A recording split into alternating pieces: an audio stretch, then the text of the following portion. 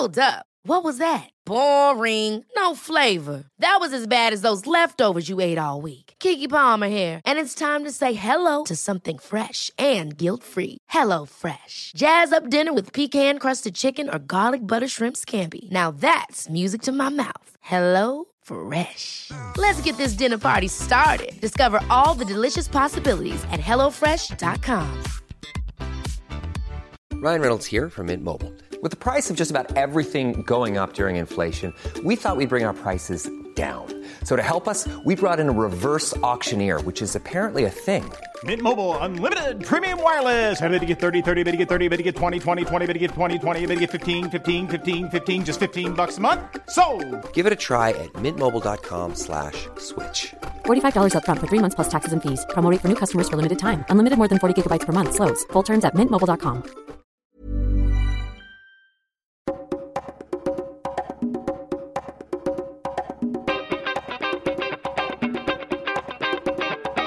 Hi, everyone, and welcome back to Reconsider, where we don't do the thinking for you, part, of course, of the Agora Podcast Network. We just released an episode probably earlier this week. Not exactly sure when we're going to get this one live, but we're recording Tuesday, March 17th, one day after we released our last episode. And we're talking about something important when we name the date that we're talking about it, or at least something timely. Something that changes every day a lot. What could it be? What could it possibly be that we're going to talk about today? Well, one thing it's not is sports, because there ain't any. There are no sports. You're stuck now at work. You have nothing to talk to your coworkers about. Oh, wait. Yeah. Can't go into work. Yeah. Coronavirus. Although, Everyone's I actually about want...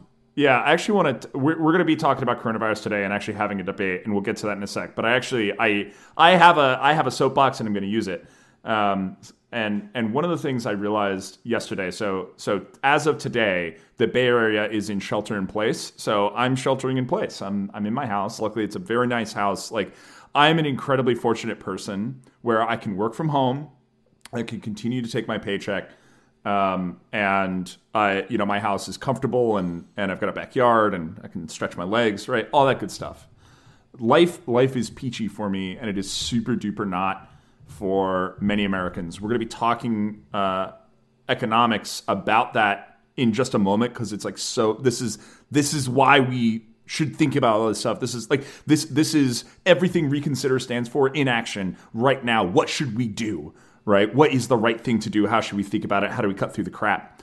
The thing I just want to shout out to is, like, for all of you who actually can't work from home or can't comfortably be at home, right? All of you who are listening to this, who are like on the front lines of this in any way, right? And there are so many ways that people are on the front lines. Of course, we think of our first responders and we think of medical staff, but in this shelter in place right now, grocery stores are still open. Right? Grocery stores are still open, and people are manning the registers, right? And they are by the necessity of their job in contact with dozens or hundreds of people every day, and they're putting themselves at risk. And I realized this last night when I was, kind of getting the last fresh stuff I wanted. I'd already had like a month of food. Not that much toilet paper, but it'll last a month, right? And but I just saw this like really stressed out woman, manning the cashier, and I had this moment of like just very profound emotion and sympathy and gratitude, most importantly. And what I realized is that, and I told her this, and she probably thought I was crazy. But, I said, look, this is the day. I said, look, this is probably crazier than Thanksgiving. She's like, I've never seen it this crazy. And I said, hey, thank you. Because right now I know you are putting yourself at risk being near all these people. And you and everyone else who is on the front lines like you are, like this, all the drivers, all the clerks, all the shelf stockers, everyone's still cooking food. You are at risk, and you are what stands between us and societal collapse at this time. You are it, right? And when people ask you, again, she probably thought I was crazy, but when people ask you, like, hey, grandma, what did you do during the great 2020 plague? Right? Like, people like Xander and me are going to be like, yeah, we work from home. And you will say, I made sure people stayed fed. I was out there every day making sure people ate. And it just never hit me the magnitude of the importance and the magnitude of the importance that that all these different roles in society play, and especially now, just to everyone who's in that kind of position and like has to go in, thank you for what you're doing. Yeah, I second that very much so. I had a similar experience, grocery store a couple nights ago, final run, and chatted briefly with the folks at the cashier's register, and they just said, we're not even thinking about it. It's so busy, we just have to keep going. So thank you to everyone who is putting themselves at risk to help the rest of us stay fed. And if you are fortunate, like Eric and I, to be able to stay home at a time like this, just remember that there are people putting themselves at much graver risk, even to get the basic jobs done that just need to get done in order to stay fed. So, it sucks being at home for, I get it, but if that's all we need to do, if that's our small burden to bear to help make this a more manageable crisis, and everything that I've read and that I've processed says that it is, then let's just suck it up and do it. It's gonna be a new normal for a little while. It's gonna be inconvenient. It's gonna be frustrating and weird. We're living through a historical event, and we all need to chip in. Yeah. The best way to keep these folks who are, this is literally, I think it is the same magnitude as like the cleanup crew and the firefighters at ground zero, right? And the stakes are even higher because there are so many people that can be saved, right? There are millions. We're talking about millions of lives on the line, and how we perform will condemn or save millions of people in our own country alone. And especially these people who are on the front lines, in part because of the economic pressure that they have to pay the bills, right? For these people on the front lines, keep guys for their sake. Those of us who can shelter in place, stay home, protect them, right? Do what's right to protect them that can't, and then for those who are like working at bars and restaurants, nightclubs, sporting events, all these things that they, as of like an hour ago, Amazon shut down non-essential shipping. So a lot of people are not getting paychecks. And that group of folks, the first group that's still out there, we know what to do. The second group, we have an interesting debate to have for you today. We're going to be doing this live. Xander, you want to tee us off? Yeah. So the genesis of this was, Eric and I chat all the time, and a couple of days ago, there was very, very little discussion in the news still, and I'm talking like Friday, like 4 days ago, about what type of stimulus should be out there, and the conversations that were being had talked about payroll taxes and things that may have not had an immediate impact, not immediately got people cash in their pocket today. That's since changed. And the original thought for the show was I was actually going to do something we never do at Reconsider, which is propose a policy that I thought was extremely important. And Eric was, in Reconsider fashion, going to play devil's advocate and argue against it. We haven't prepped any of this. But since we conceived of the idea of the show, they are now proposing part of what I'm going to propose, and they is the White House. So, it's actually a good sign that I think people are moving towards recognizing where the gaps and the weak points are in this entire crisis and trying to remedy that, and that's what we're going to talk about. And as Eric mentioned, there is this second group of people who, unlike grocery store workers who are putting themselves at risk and continue to work, will lose a job or just not have income in the near future, and they don't have savings. There is a statistic that I remember hearing on, I think it was The Indicator, it was a podcast, that something like 40% of Americans, and this was several months ago, don't have $400 in savings. If they were hit with a surprise $400 medical bill, they wouldn't be able to pay it. So there are lots of Americans that can't afford to stay home. They need to continue to go out. And of course, the greatest risk right now at this early stage of this pandemic is more human interaction will lead to more transmission of the virus, which will lead to more of the most vulnerable amongst us getting sick, possibly dying. But remember, even if you don't die, this is not a fun thing to have. The pneumonia that it causes can cause permanent scarring, and it's just a really nasty thing that can, if everyone gets it at once, overwhelm the healthcare system. So the trick really is to get people to stay at home. But how do you do that if you can't afford it? And my proposal, which at least was novel a couple of days ago, certainly not in the, well, anyways, it's just money in people's pockets. There's a need, and it needs to be very, very quick, that we move dollars into people's pockets right now at this early stage to get them to be able to afford to stay home. Because if we can afford to stay home, if more of us can afford to stay home, there will be decreased transmission of the virus, and there will be fewer long-term costs to the economy, because it's basically unavoidable. We're going into a recession now, right? So that was my idea. I ran some brief numbers on it, which we'll get into the details on. It's not the only thing that I think needs to happen, and I want to get into a little bit what other countries in Europe, what sort of stimulus packages they've already begun to implement. But it really seems like the trick right now is money to people to limit the spread of the virus, and it needs to happen immediately, quickly. Xander, I would like to propose a slight alteration to the debate. I've put some thought into this, and I believe so. I was in American parliamentary debate in college. Perhaps not surprisingly, I was pretty good at it, and I only ever had to pull this card once. And the card is essentially that the position is undebatable. So in American parliamentary debate, the team that is picked as government would propose a policy, and the team picked as opposition would oppose that policy. And you had to do it live, right? The opposition had to make it up as they went. And an undebatable point is one where you actually you change the rules of the game, where you make the case that you cannot possibly win the debate. It is such an obviously good idea.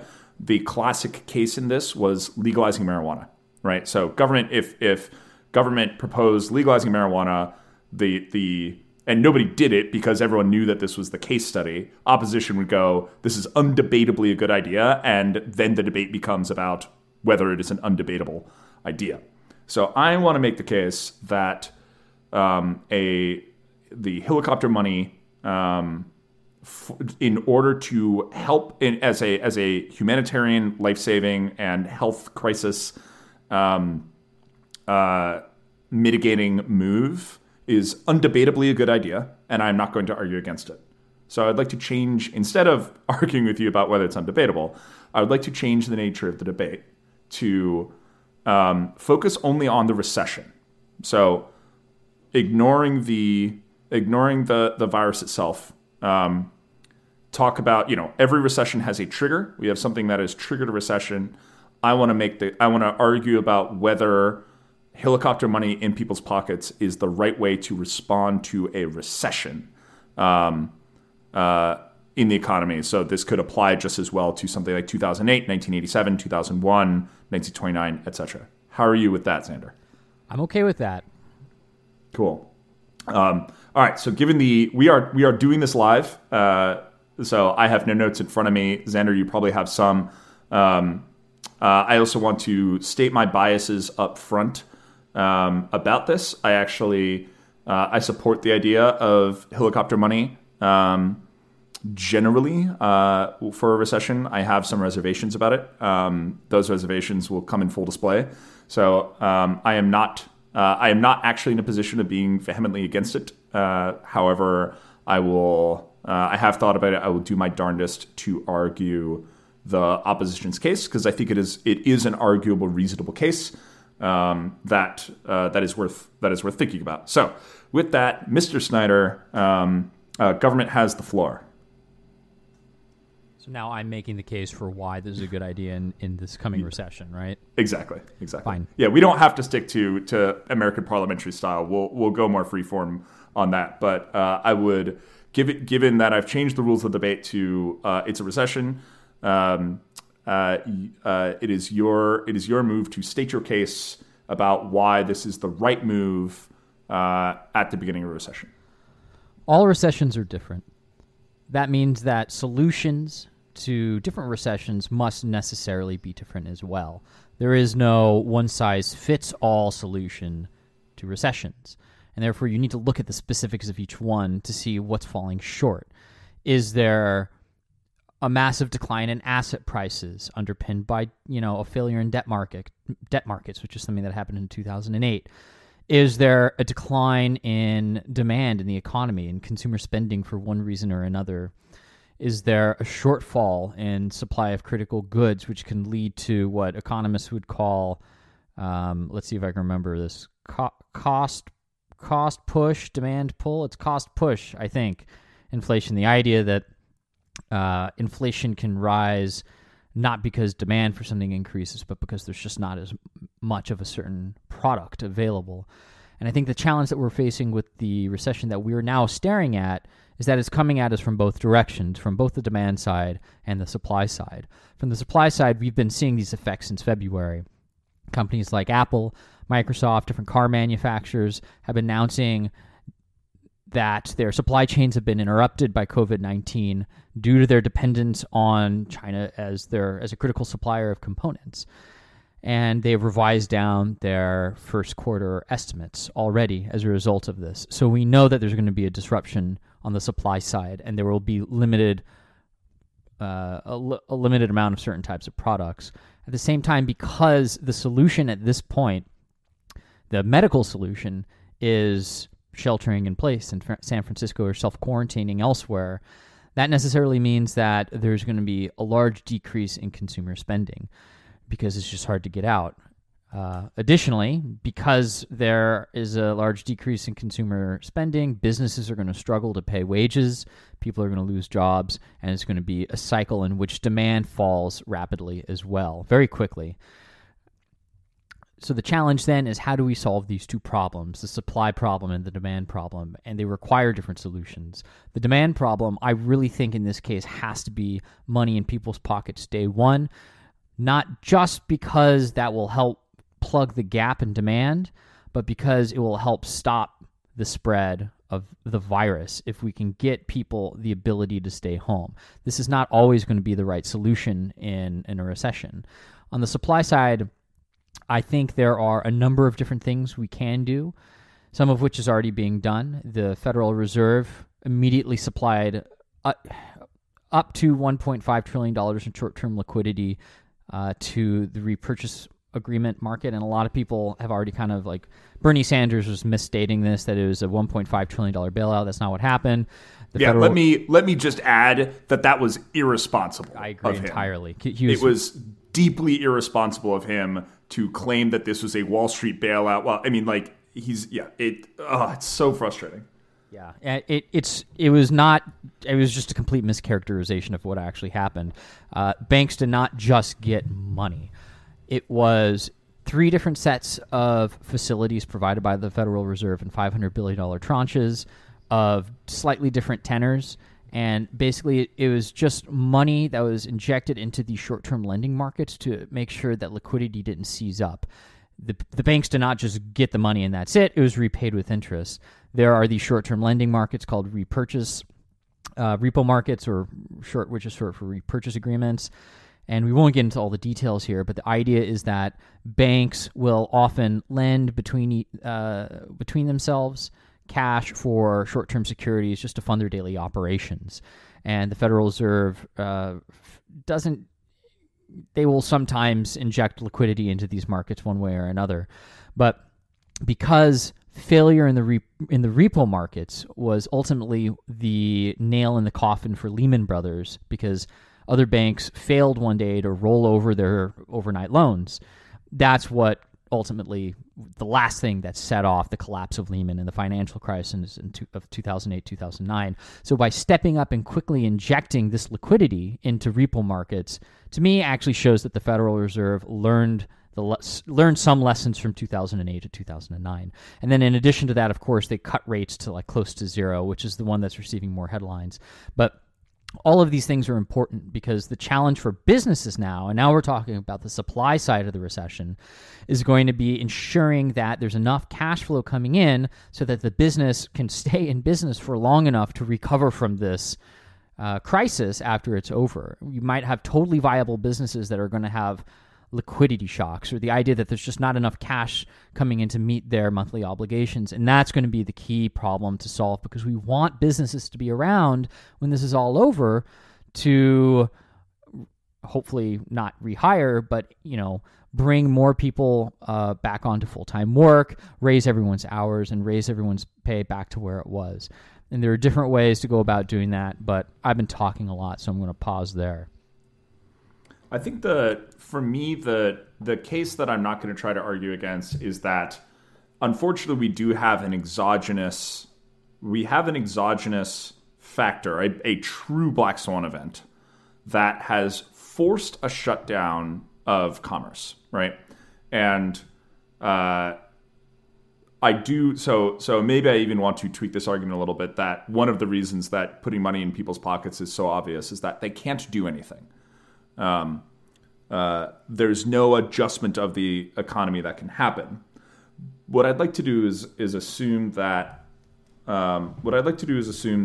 the shutdown in commerce from this is fairly short term, which I don't believe it will be, but for the sake of debate, I think it's useful because let me first actually make the case why I think the coronavirus black swan makes this an unarguable undebatable position. Ultimately, there are, in order to continue to get electricity in your home, water in your home, gas in your home, food on your table, rent paid, it requires resources, right? Living requires money. And if most activities are forced to be shut down by this event and government policy about this event, not that I'm taking a government policy bad, right, kind of position right now. But if they are forced to be shut down, it means that people are incapable of being productive. What I want to talk about is the recession that follows, right? So this is why I kind of want to assume that this is fairly short term. I want to talk about the recession that's going to follow. And what I want to talk about is the difference between triggers and structural problems. Let me use geopolitics as an example. World War I was caused by an archduke getting shot in Serbia, right? Well, no. That was the trigger, literally. It was the trigger for World War I. This is similar to the case of other wars. There are many incidents that are occurring with enough frequency between various nations that could be used as a casus belli if they wanted to. But the reason they end up wanting to go to war is for structural geopolitical reasons, is for reasons that we can understand using, I prefer the realist school, but there is theory behind war. It is not random. It is not chaos. I believe also we need to be looking to the structural problems that have been inherent in the United States economy for a long time. I think the counterfactual that people may potentially hold that is inaccurate here is that, without coronavirus, things were just going to keep chugging along fine indefinitely. It is actually, I think, one of the long-term tragedies of the coronavirus for our economic history keeping. Not that I think that the government ever pays attention to economic history, mind you, in its policy. But one of the great tragedies of coronavirus is that people will blame coronavirus for the magnitude and length of this recession, as opposed to the structural rot in the United States economy and the way that poor government policy has set us up to fail. Understanding those structural causes will help us understand what kind of adjustments need to be made in order for the economy to become healthy again.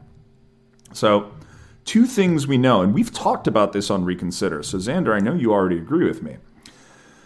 Two things we already know is that, of course, we have been on the longest bull market in history, I think, but it doesn't matter. It's super long. 12 years, nearly 11.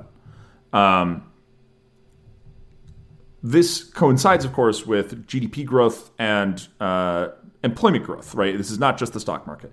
Employment has grown, GDP has grown. What happens at a downturn is people look at the peak and they go, man, we were at this great healthy place, right? We've also talked about why GDP is not necessarily a great measure of an economy. In 2008, the GDP, the stock market, all this stuff was inflated, right? It was inflated. Things were not as healthy as those numbers seem to predict. And the fact that it was inflated was the very trigger of a recession that brought it down further than where it needed to be. Bubbles burst, and when they burst, it is ugly. The United States government has irresponsibly over years, and I'm not gonna say exactly where one administration's blame ends and another begins. It doesn't matter. Has irresponsibly for years had historically low interest rates for an historically long period of time, and had historically high debt for an historically long period of time. These are both separate problems that set up the U.S. economy to fail. First, the historically low interest rates during a boom goose the economy when it doesn't need goosing. And when an economy doesn't need goosing and it's getting goosed, you're creating a bubble.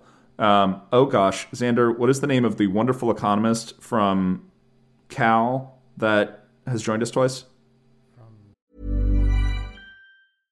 Hey, I'm Ryan Reynolds. At Mint Mobile, we like to do the opposite of what Big Wireless does. They charge you a lot, we charge you a little. So naturally, when they announced they'd be raising their prices due to inflation, we decided to deflate our prices due to not hating you. That's right. We're cutting the price of Mint Unlimited from $30 a month to just $15 a month. Give it a try at mintmobile.com/switch. $45 up front for 3 months plus taxes and fees. Promo rate for new customers for limited time. Unlimited more than 40 gigabytes per month slows. Full terms at mintmobile.com.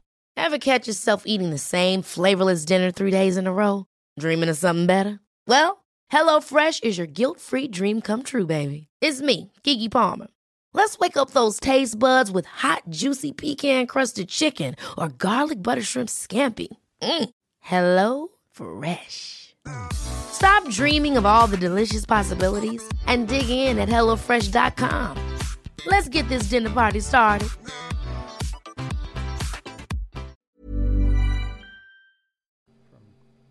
From Cal State, Jake. UCSB.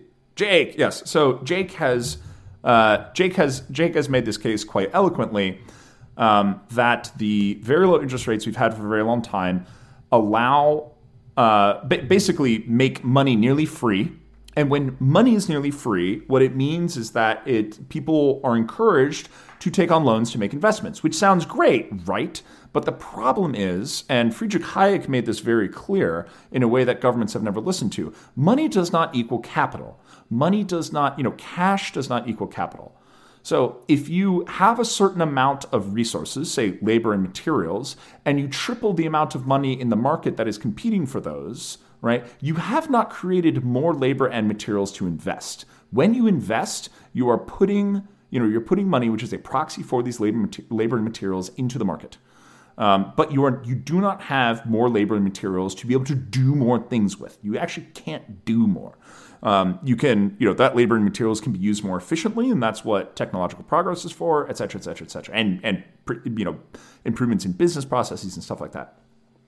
But what it does is it creates a bubble. We saw this in 2008 through a number of factors, but including government encouragement to give loans to people who could not afford them.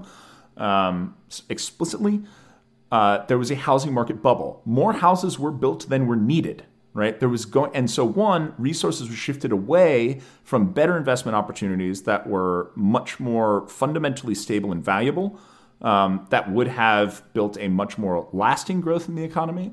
But then we had a bunch of assets that people were buying because the price was going up, right? And we got this runaway exuberance. It had to crash. And then all of a sudden we had these assets that nobody needed. And we had not built things that we needed to build. We were set up to fail. There was nothing that was going to prevent that. And the economy had to readjust. It had to readjust. I love Hayek's analogy of the hair of the dog, right? So, I'll actually get back to the hair of the dog one in a moment.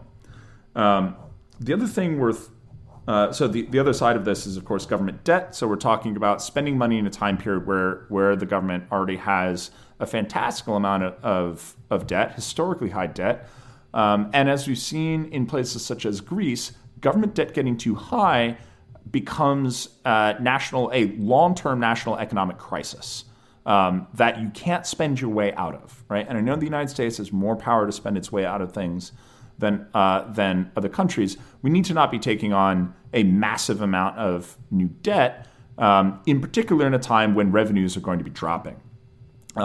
I believe the debt issue has become an existential crisis. Instead of giving out money, we should be taking in money. We should be raising taxes on the wealthy in order to meet our obligations and keep the United States federal government secure, keep the dollar secure, or else we're going to have a spiral, an interest rate spiral that we won't be able to control, right? That you will not be able to break out of. This will be a tailspin, right?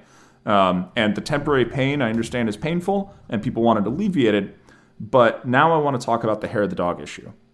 So right now, due to these historically low interest rates for an historically long time, we have a massive bubble in the market. That market bubble, there is no way that cannot go down. It must readjust. It must readjust. We have to get over the fantasy that the peak of the market is this like a good, healthy place that we are fine at. And what throwing,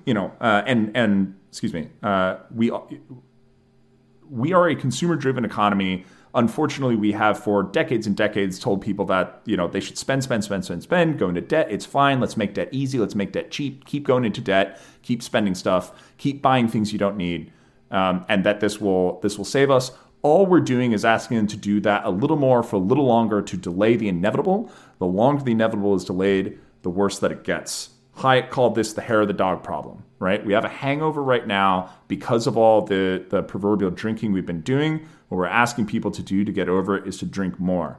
There are things we can do, but fundamentally, there is no way forward and through this without the economy going through a massive readjustment where, unfortunately, resources, labor, materials have been grossly misinvested, malinvested, badly deployed.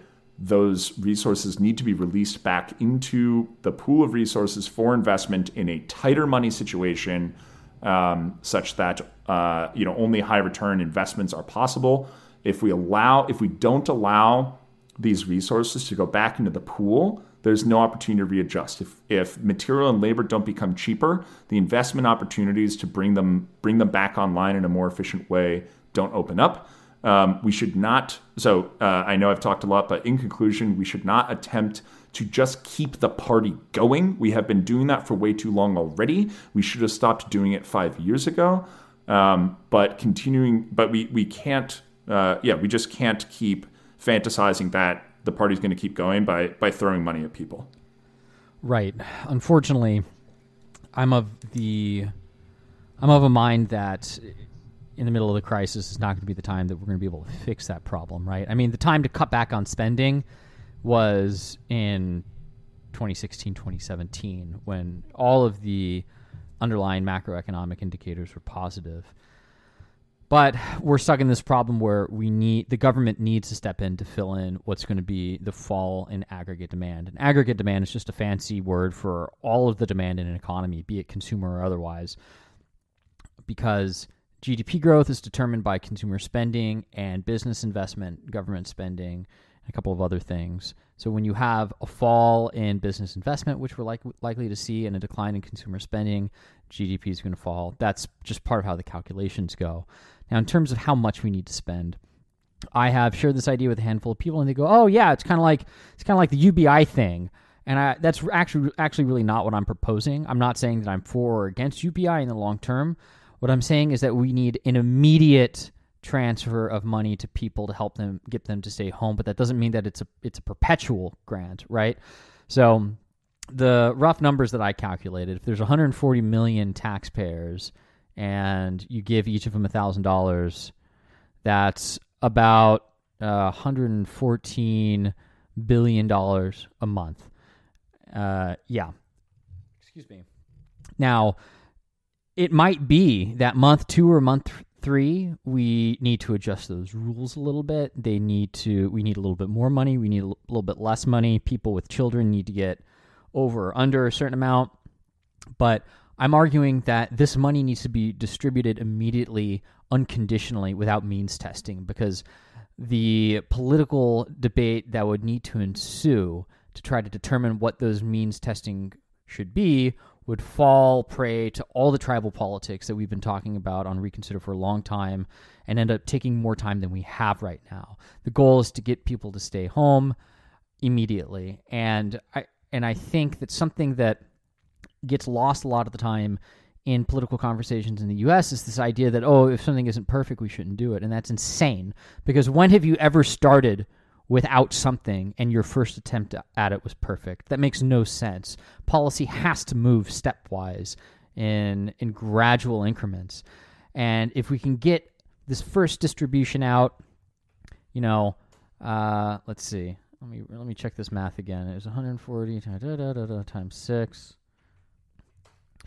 Yeah, 108. Well, I did it before. I'm just pulling the numbers back up. Yeah. So if we need to distribute $1,000 to every taxpayer in America for 6 months, that's $840 billion just on the demand side. And like I said a moment ago, there needs to be other actions that are taken, and I'll talk about that in a second. But $840 billion just as a number is not that crazy. Like we did that basically in 2008, 2009. The figure then was 750, but if you factor in inflation, it was more than that.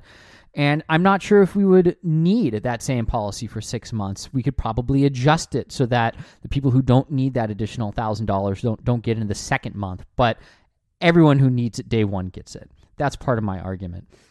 Now, if we want to talk about the supply side issues, we're talking about businesses staying in business. Something that Germany has done that's been receiving a lot of praise kind of from across the board, including technocrats and anti-technocrats. And if you follow German politics, there are a lot of anti-technocratic folks in Germany today. It's this government guarantee for loans. So it's basically saying, these businesses are going to struggle. That means they're going to struggle to pay debt. And whenever you have a systematic challenge in paying in servicing debt, then banks become challenged, and then the whole financial system becomes challenged, and that it starts becoming an even bigger problem than it was to start off with. But if you could provide some sort of guarantee to businesses that they won't have to default on their debt, then banks will not have to fear that that's an eventuality, and they can continue operating and hopefully drawing down on credit facilities offered by the Federal Reserve or the European Central Bank, so on and so forth. But I like the idea of a debt guarantee. I think Germany provided $550 billion of debt guarantees, and then you need to start having the conversation of who gets it, et cetera, et cetera, et cetera. I would prioritize speed right now over perfection in any case. And a government guarantee, again, may need to be funded with debt. The Federal Reserve could buy debt issued by the government, and usually the argument against that sort of, that really is what printing money is, right? The government spends a lot, and then the Federal Reserve buys its debt and funds it. Is inflation. The traditional argument against that sort of stuff is just the risk of inflation. But if we're going to go through this period of suppressed aggregate demand, the idea that people are not going to be able to spend as much as they would anyways, that we're going to have a lot fewer pressures on inflation than we would otherwise. And that's something we saw in 2008, 2009. A lot of people said, oh my gosh, all this stimulus, we're going to see hyperinflation. And I'll tell you what, I was one of those folks. I just graduated with an economics degree, and I said, all of my econ classes told me that this amount of stimulus and printing money is going to lead to inflation, and I was wrong. And so was everyone else that said that. And the reason was that there was a blockage in the transmission between banks receiving additional capital and actually lending it. And I think that that's what we're going to see this time around too. We're going to see way, way less consumer spending. So if we need to print money to offset that decline in demand, I don't think we're going to see, at least in the short term, the sort of traditional risk of inflation that you would read in, a traditional economics textbook. So I think that sort of thing is very important to support businesses. And I think that the debt that we're going to have to incur in the short term here is unavoidable. But then, of course, we circle back to what Eric was talking about, and the political incentives during boom times are such that it almost never makes sense to cut spending. We didn't do it in 2016, 2017 when we should have.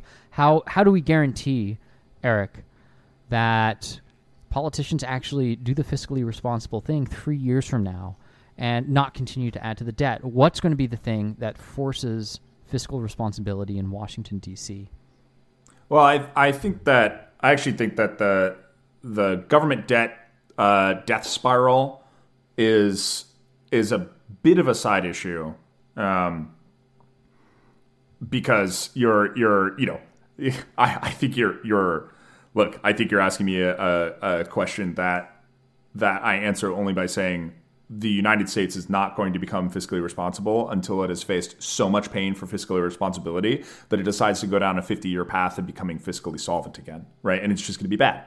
It's going to be really ugly. And I see no way out of it. Nobody wants to, the other option is that the Democrats just decide they're going to, soak the rich, because they're getting spooked, right? And that's the other way to do it, which is viable, right? We've got a very wealthy country.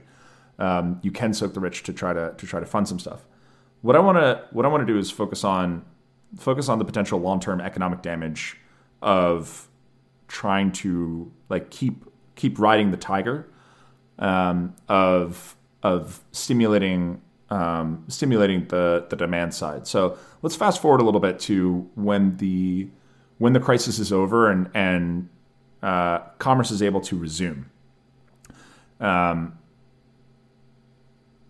I believe the recession, even if you kind of just kept everyone fed, freeze everything in place, spend a lot of money, keep everyone fed, say, hey, we can come back to it, and look, it's going to look like a contraction because there were 2 months of not doing anything, right? But then if you keep everyone fed, the economy could presumably keep going, right? Well, it's not going to, because we've now triggered a recession. We have found, this recession has, in addition to hurting perfectly viable businesses, it's not the recession, has the coronavirus, right? The recession isn't currently the problem. The problem is that commerce is locked down.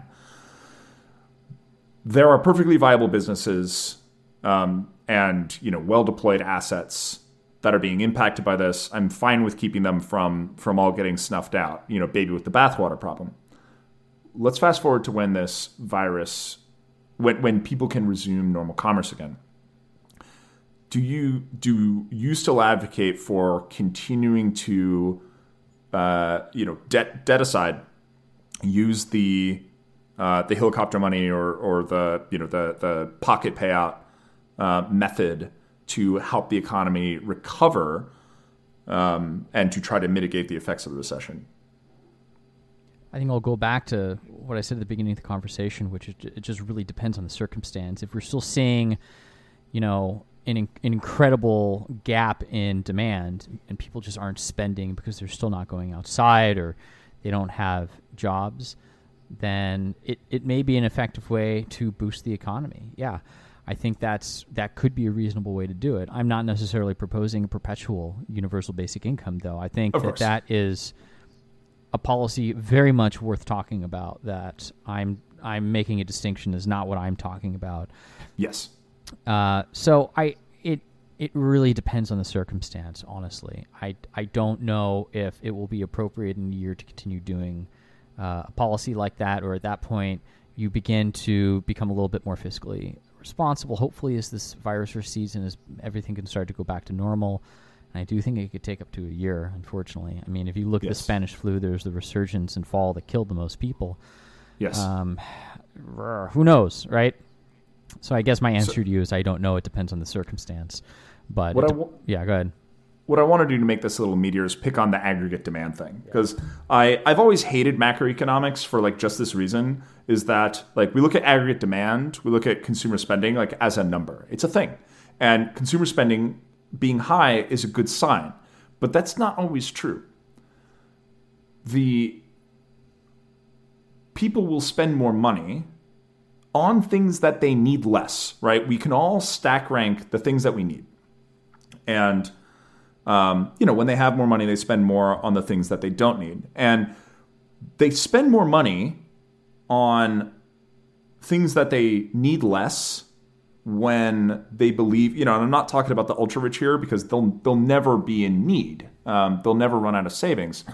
But for most Americans, most of the time, we have to understand that our median income is still the highest in the world, essentially. We had an episode on GDP and income, and our cost of living is not anywhere close to the highest in the world.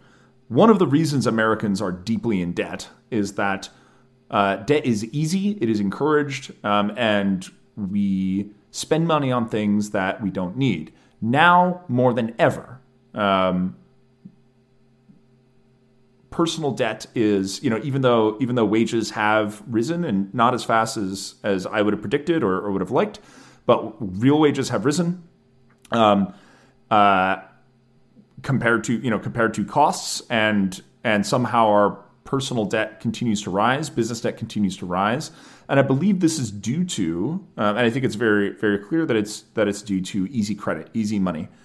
This idea that there's, that you can leverage aggressively, that you can depend on future money coming in. And so what that means is that our high level of aggregate demand, our high level of consumer spending is spending on stuff that we don't need and putting ourselves at economic risk by doing so. And so this is a little like the digging holes and filling them back in again thing.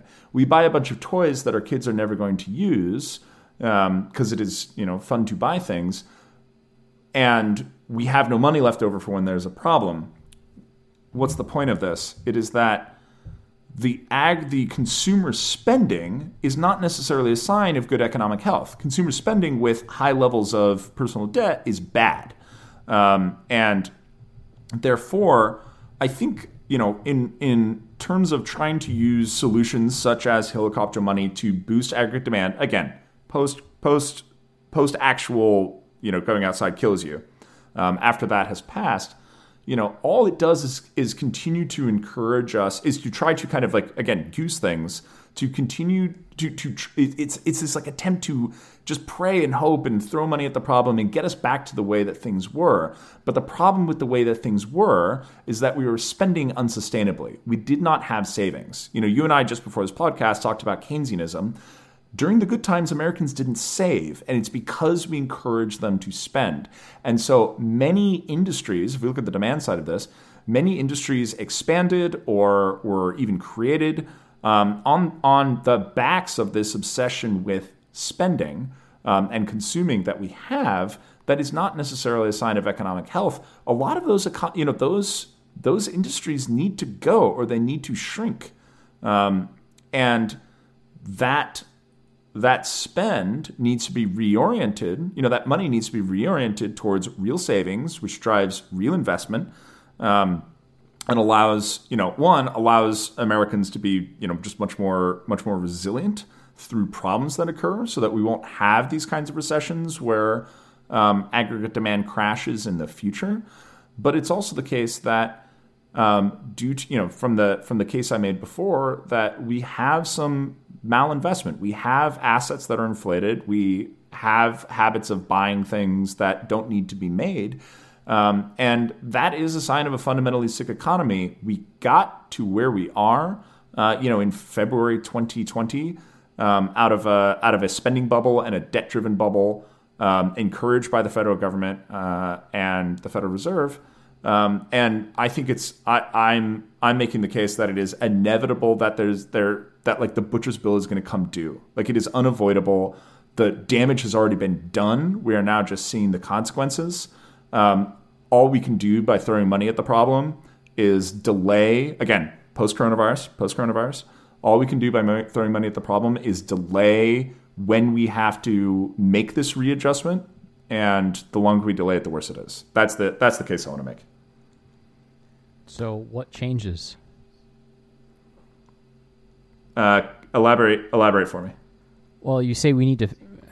It seems to me like you're saying that consumer spending is not always a great number to look at because it can be inflated with debt. Am I summarizing more or less? That's part of it, certainly, yeah. So, how do we go about limiting access to debt when things are good? Because it seems like that would be the solution to it, right? Maybe we need a whole separate episode on like how we go about fixing stuff when we're done here. But how do you fix the incentives that drive individuals to borrow more in good times? Maybe as not the economics major, I'm stumbling into something that seems obvious to you, but is not to me. But basic Keynesianism from the position of the federal government should be that interest rates are the bank's interest rates are higher when there is more demand for capital. Right? When people want more debt to be able to go invest in stuff or buy stuff. So this is, again, both from the corporate debt side and the consumer debt side. When there is more demand for capital that isn't your own, that you haven't saved, then the rates should go up, right? So the cost of money should go up with demand and down with supply. And as much as I don't entirely agree with a gold standard, right, the idea of that is that, look, the gold here represents the capital that's available. We can't infinitely create more. So as demand goes up and as the supply dwindles, the price of money goes up. We can do this artificially with Federal Reserve policy, but we haven't. We've actually dropped the interest rate as the economy's heated up and as the demand for capital has increased. And in doing so, encouraged like dangerously excessive spending habits. So I think, obviously in the future, next time around, we actually need to follow that.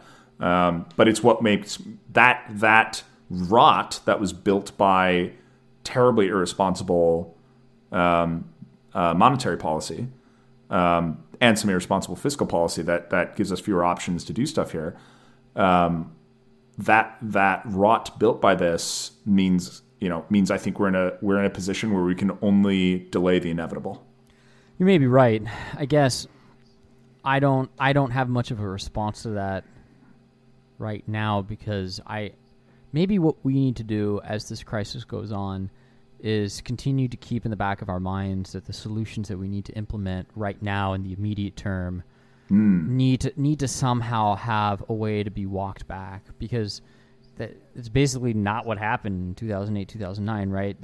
The stimulus that became the stimulus that basically prevented a depression became the new way of doing things, and it led to the Federal Reserve having fewer options and almost perpetually low interest rates, inflating asset bubbles, so on and so forth.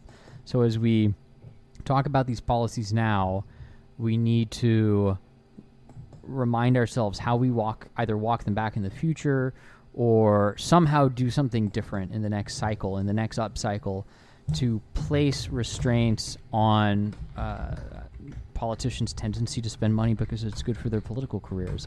How do we do that while at the same time recognizing and prioritizing speed to action, which is something that we haven't been very good at recently? I don't know. But in the interest of pressuring politicians to act quickly now, I do think it's a good strategy to remind everyone that elections are coming up very soon. And, one way to keep politicians responsible is to vote strongly on one issue or another. And I think that quick action right now is going to be more important than the perfection of policy. And people who drag their feet, people who, when I say people, I mean politicians who drag their feet, who argue that something shouldn't be passed because it's not perfect, that's going to end up contributing to the problem. And we have a way to hold them responsible in the near future. It's not a hypothetical future for folks in Congress and folks in the Senate right now. So keep that in mind, keep that in your political toolbox, and force our leaders to act quickly. I agree with you. And to cap off our debate, the only thing I would say, and maybe this is for a part two, is that I think the argument against what I'm saying, which is no stimulus, no demand side assistance, again, post-crisis, even though I actually, as Eric, like out of my role, do believe that there is this systemic rot from the way that we've managed both fiscal and monetary policy, but there's a cascading failure argument where where the risk is that not only the bad assets die off, right? There are people, because they become unemployed from that, can't pay their rent, and then or like can't buy groceries, and so the grocery store is affected, and you have this kind of rolling damage that rolls through, and that there may be ways to many economists argue there are ways to mitigate that. Then we get into a bit of a, where we would end up there is a bit of a hair splitting, or not a hair splitting argument, but I think like the real debate about how to responsibly and effectively create a stimulus, how you should create it in the short term. And then, of course, like Xander and I would in reality largely find alignment on what is, generally speaking, what we think of as like responsible or not responsible in the good times. So hope everyone found that helpful. I think again, we don't typically advocate for policy. In this case, the debate we had about how to deal with a general recession is a really interesting and obviously very important one. Where Xander and I are very aligned is the need for like decisive crisis management leadership here. That look, it's going to be painful and it's going to be expensive. Plagues, in addition to all the other damage they do, they are going to they're going to add to the national debt. It's one of the reasons that. I wasn't predicting a plague, but black swans and recessions are those things that you have to look out for when you see the deficit rise. And, there's a lot that we could have done and didn't. Now we are where we are and have to do what we can. So just to be very clear, I happen to agree with Xander on his positions about crisis management through the plague year that is 2020. With that, I think we'll sign off for now. Hope everyone out there is staying safe. Stay home if possible. If you aren't able to stay home and you need to be out there doing work, especially if it's critical work, thank you. We appreciate what you're doing. And be sure to thank those folks if you run into them at the grocery store, because that's probably going to be a thankless job right now. Yeah. With that, I guess I'll say, don't let the pundits do the thinking for you. Pause. Reconsider. Xander signing off. Don't let us think for you either, even though we have our own opinions sometimes. Real. This is Eric signing off. Stay safe, everyone, and good luck.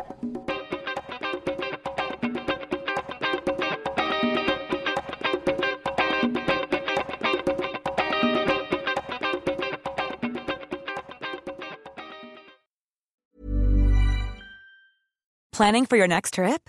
Elevate your travel style with Quince. Quince has all the jet-setting essentials you'll want for your next getaway, like European linen, premium luggage options, buttery soft Italian leather bags, and so much more. And is all priced at 50 to 80% less than similar brands. Plus, Quince only works with factories that use safe and ethical manufacturing practices. Pack your bags with high-quality essentials you'll be wearing for vacations to come with Quince. Go to quince.com/pack for free shipping and 365-day returns. Hold up. What was that? Boring. No flavor. That was as bad as those leftovers you ate all week. Keke Palmer here, and it's time to say hello to something fresh and guilt-free. HelloFresh. Jazz up dinner with pecan-crusted chicken or garlic butter shrimp scampi. Now that's music to my mouth. HelloFresh. Let's get this dinner party started. Discover all the delicious possibilities at HelloFresh.com.